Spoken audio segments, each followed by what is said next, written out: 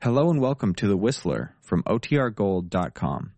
This episode will begin after a brief message from our sponsors.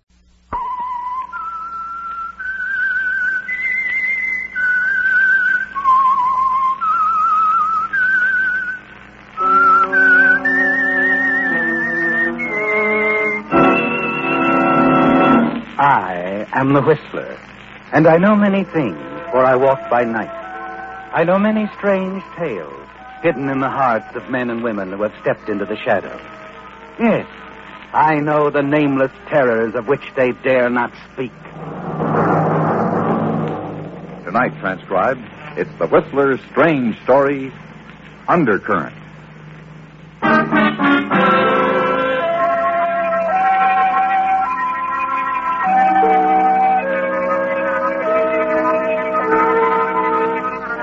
The sea was smooth, and the ship, the SS Java Queen, out of Vancouver for San Francisco, was moving calmly through it. And in the vernacular, all was well.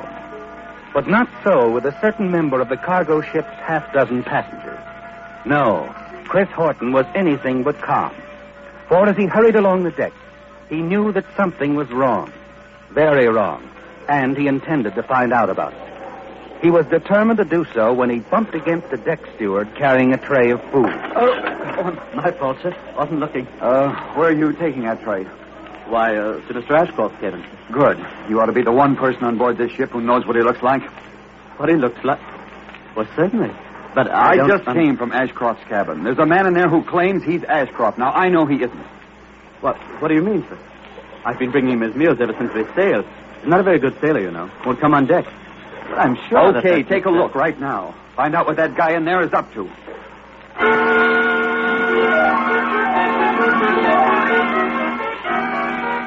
You watch the steward walk away, Chris. Knock on the door of Ashcroft's cabin. Presently it opens.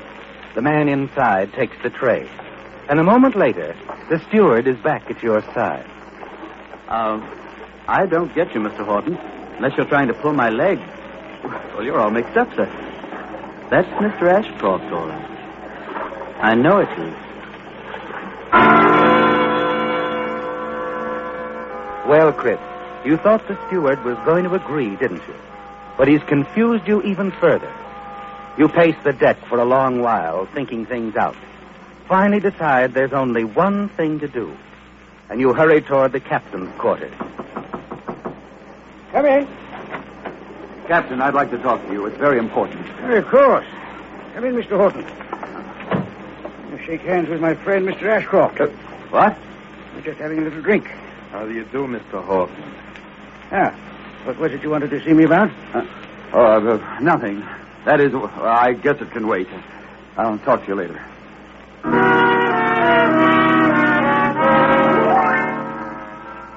It's a shock, isn't it, Chris? A terrible puzzle. A ship moving through a calm, smooth sea, but with a weird undercurrent crisscrossing in your mind. Because you know that the ship's captain and the deck steward are making a horrible mistake. Or they're deliberately lying. You stop suddenly, realize you're passing the radio shack, and there's someone inside you can trust. Reg McKenzie, a nice youngster. He could send a message for you, Chris. But to whom? And then your gaze falls on the ship's bulletin board. A typewritten sheet of paper, the news from shore. There's a brief paragraph. The sensational development in the Saletti murder case in San Francisco. And instantly a name comes to your mind. Stoddard. Lieutenant John Stoddard, a well-known police detective. A man known to you only by reputation. You hurry into the radio shack. Red. Oh, hi, Mr. Horton. I want you to send a message for me. Here. Hey, $5. You can earn it. You got a message blank? Yes, sir. Thanks. John Stoddard, Hall of Justice, San Francisco. SS Java Queen, docking, tomorrow, 10 a.m. Meet me, Chris Horton. Here. SS Java Queen, docking tomorrow, 10 a.m. Meet me, Chris Horton. Sure, I'll get it off right away, sir.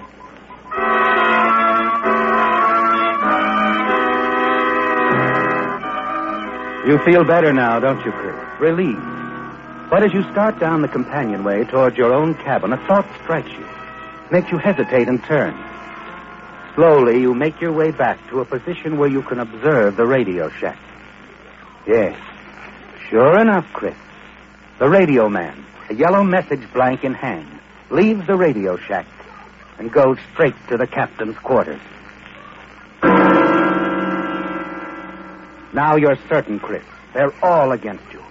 And your message to Police Lieutenant John Stoddard has been turned over to the captain and will never be sent. In your cabin, you pace the floor and wonder and worry for hours into the night. And then as you decide to step out on deck again. What the devil? Locked. I'm locked in.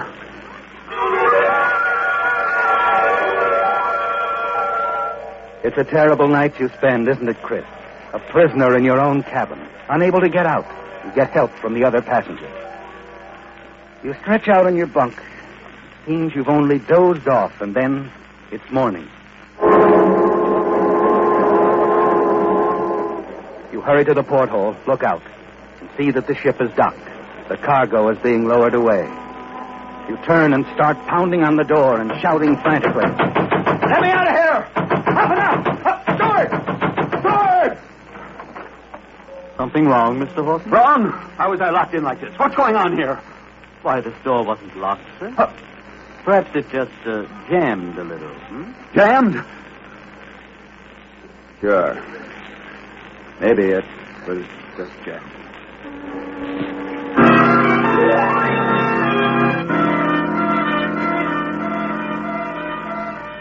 Moments later, you hurry ashore, hope frantically that the man who called himself Ashcroft hadn't disappeared. And suddenly you spot him, just a few feet away, about to enter a taxi. You hear him give the driver a hotel address on Fulton Street and ride hurriedly away. You carefully note the address he gave and then rush to a drugstore near the docks.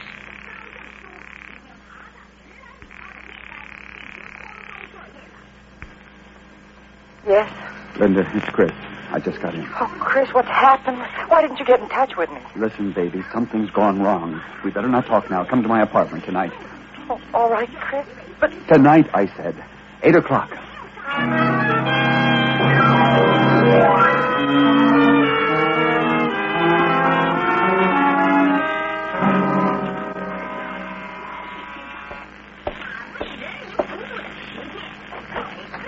Hello, Linda. Chris. Take it easy now. I've already fixed you a drink. I can use it. Maybe you can use another when you hear what I've got to say. You better sit down. I did it, baby. Just like we planned. I killed him and set it up to look just like suicide. But when I went back to his cabin a few hours later to discover the tragedy, his body was gone. Gone? Yes. Somebody else was in the cabin. A stranger, Linda. A guy I never saw before. He was posing as your husband. Said his name was Ashcroft. How could he? I don't know, but the steward backed him up, the captain, everybody. But why, Chris? What does it mean? I don't know, Linda. But we better find out. Quick.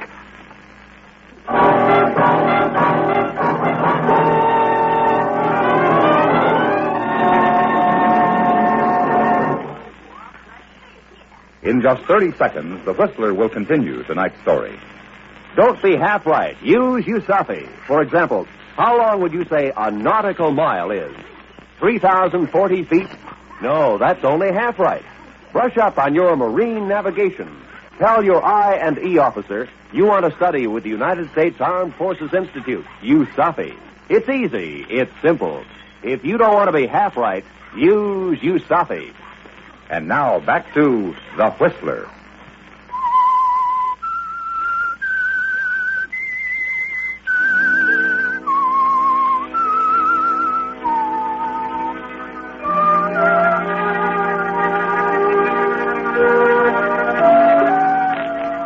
It's a terrible, puzzling thing, isn't it, Chris?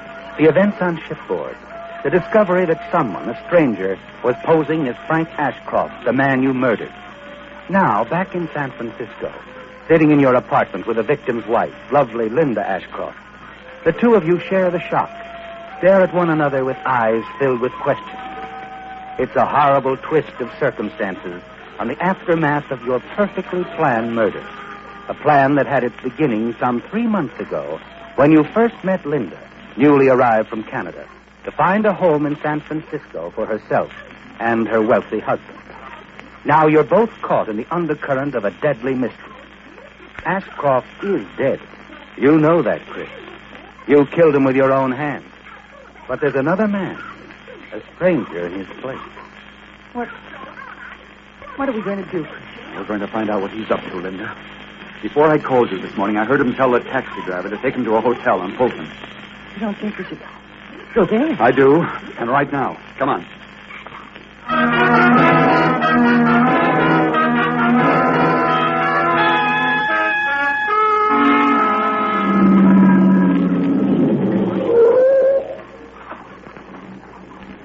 There's the hotel. Wait a minute, Linda. What's the matter? There he is, the guy getting into the cab. He doesn't even look like Frank. We'll just tag along and find out where he's going.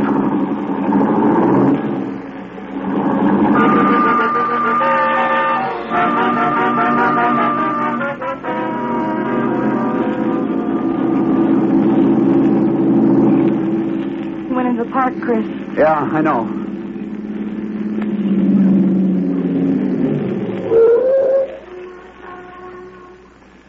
What are you going to do? I'm going in after him. Chris, Relax, honey. I'll be all right. Wait here for me.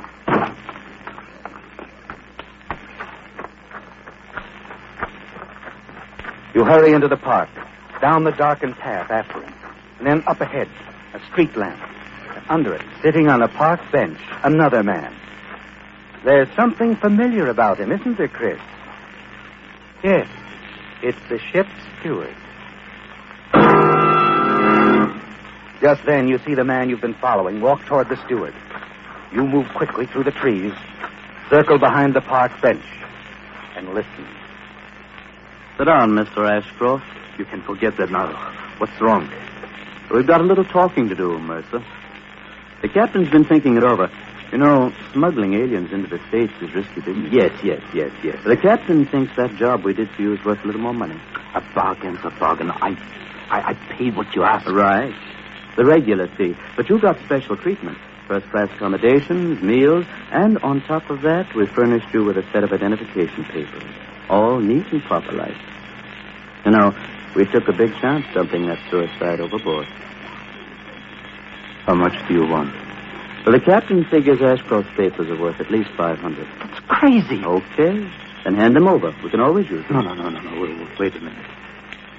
If you'll meet me here tomorrow night, I'll have the money for you. Sorry. I'll have to have it now. Tomorrow night you might not show up, Mercer. You might be halfway across the country. No, I wouldn't do that. Why should you stick around San Francisco? You don't know anyone here. All your friends are in the East. You must be rather anxious to join them. Look, I promise. Forget it. Now, let's have the money now.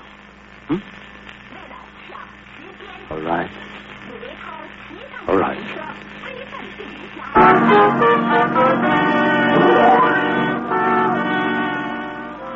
It's all quite clear to you now, isn't it, Chris? The conversation you've just overheard explains a lot of things. You know exactly what happened aboard ship last night and why. And now as you hurry back to Linda, you know you've nothing to worry about. And a plan is already beginning to take shape in your mind.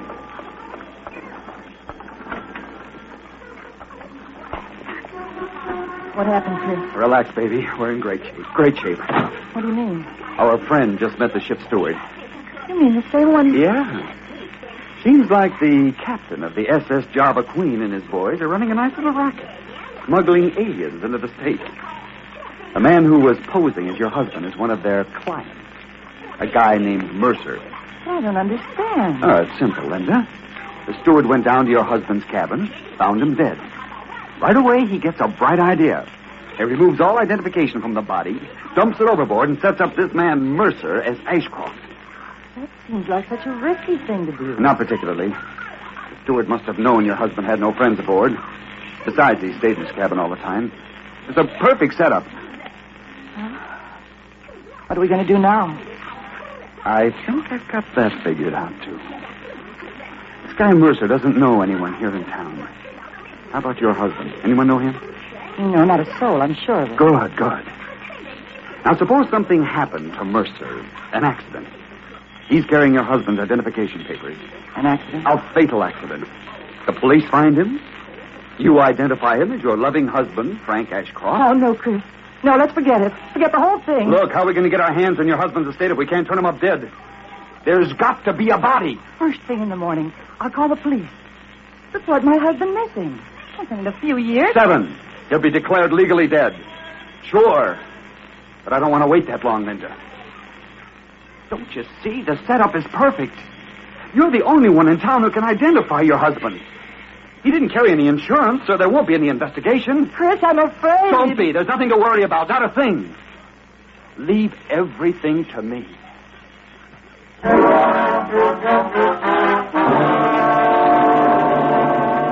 perfect setup, isn't it, Chris? An opportunity you can't afford to miss. You turn the car around. Drive back into the park. Drive down the road past the park bench. It's empty now. But up ahead, you see Mercer walking along the side of the road. Your foot presses down on the accelerator hard. Chris, what are you going to do? Take it easy, Linda. I said I'd handle it. No, Chris, no. We don't have to do this. Sure we do, baby. Sure we do.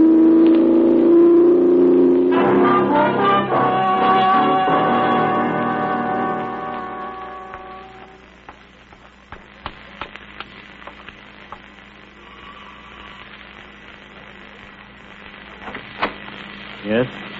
Oh, good evening. Is Mr. Ashcroft at home? No, he's not.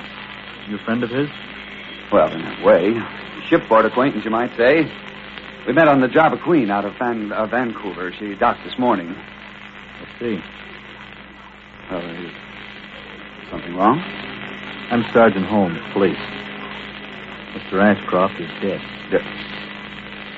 Dead? Hit and run accident. Happened a couple hours ago in the park. Run? How horrible. Came by to pick up Mrs. Ashcroft, take her downtown to make the formal identification. I see. You know, I just can't believe it. Ashcroft dead. Why, only last night we sat around, had a few drinks. Sergeant. Yeah? If I can be of any help. Yes, maybe you can. You can help with the identification from morgue. I'm sure Mrs. Ashcroft won't mind.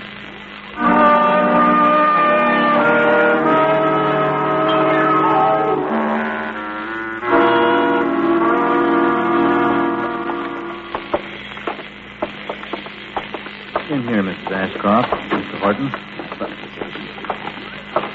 Steady now, Mrs. Ashcroft. Go ahead, Sergeant.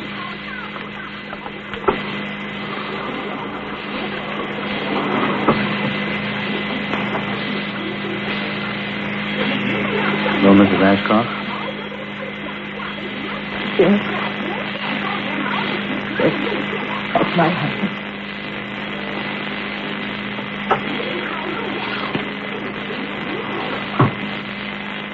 I'm sorry, Mrs. Ashcroft. That's all, Sergeant? Yes, that's all. I'll have one of the boys drive you back home. Never mind, Sergeant. Oh, Horton.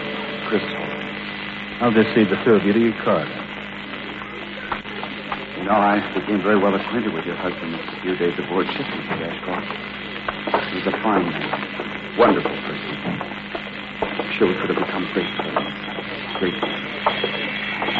I'm sure you would have, Mr. Horton. Strange, really. I feel as though I've known him for many years. I feel a lot as keen as you do, Mrs. Ashcroft. Sure, he's gone now, but he's left something.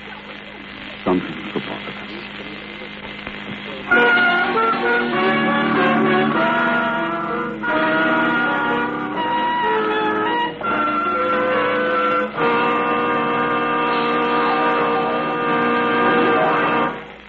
All of us are proud of our hometowns, and rightly so. In this brief moment before we continue with our program, we'd like to offer a salute to one of our hometowns in America, Minneapolis, Minnesota. The 17th city in size in the United States, Minneapolis is the manufacturing, wholesaling, retailing, financial, and educational center of a vast region. And as Minnesota is the land of 10,000 lakes, Minneapolis is the gateway to that great recreational area. Inside the city itself are 22 lakes, which offer fishing, boating, canoeing, and sailboating in summer, ice boating and skating in winter. That's just a part of the Minneapolis park system that covers almost 6,000 acres. Minneapolis includes much of the history of America in its own history. It has seen French fur traders, British soldiers, Indian battles. 130 years ago, the government established a flour mill there.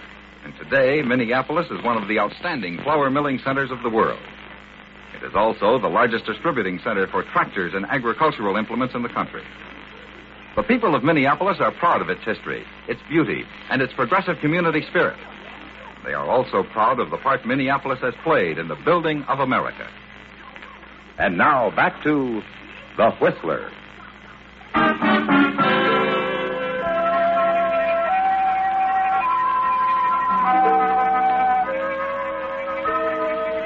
You're certain you're in the clear now. You and Linda, aren't you, Chris? Yes.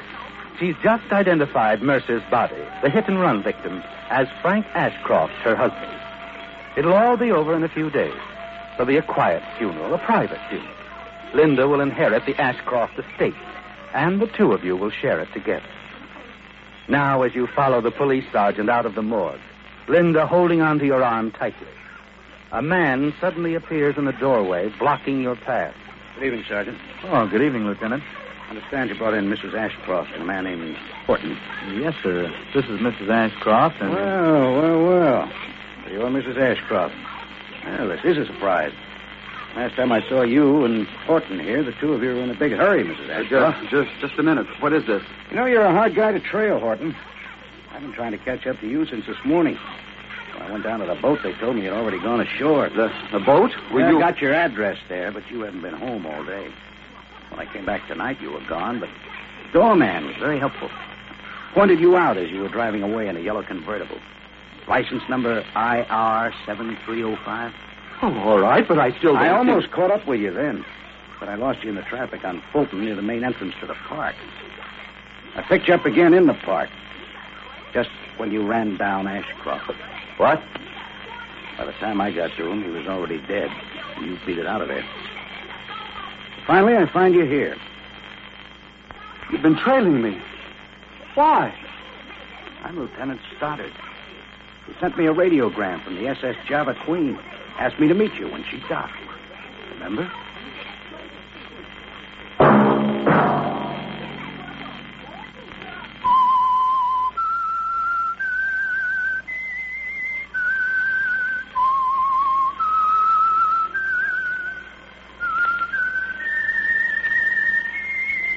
Featured in tonight's transcribed story were Bill Foreman as the Whistler, George Neese, Gene Tatum, Jack Moyle, Gil Stratton Jr., Jack Edwards, and Shep Menken. The Whistler, directed by Gordon T. Hughes, with music by Wilbur Hatch, is produced by Joel Malone and transmitted overseas by the Armed Forces Radio Service.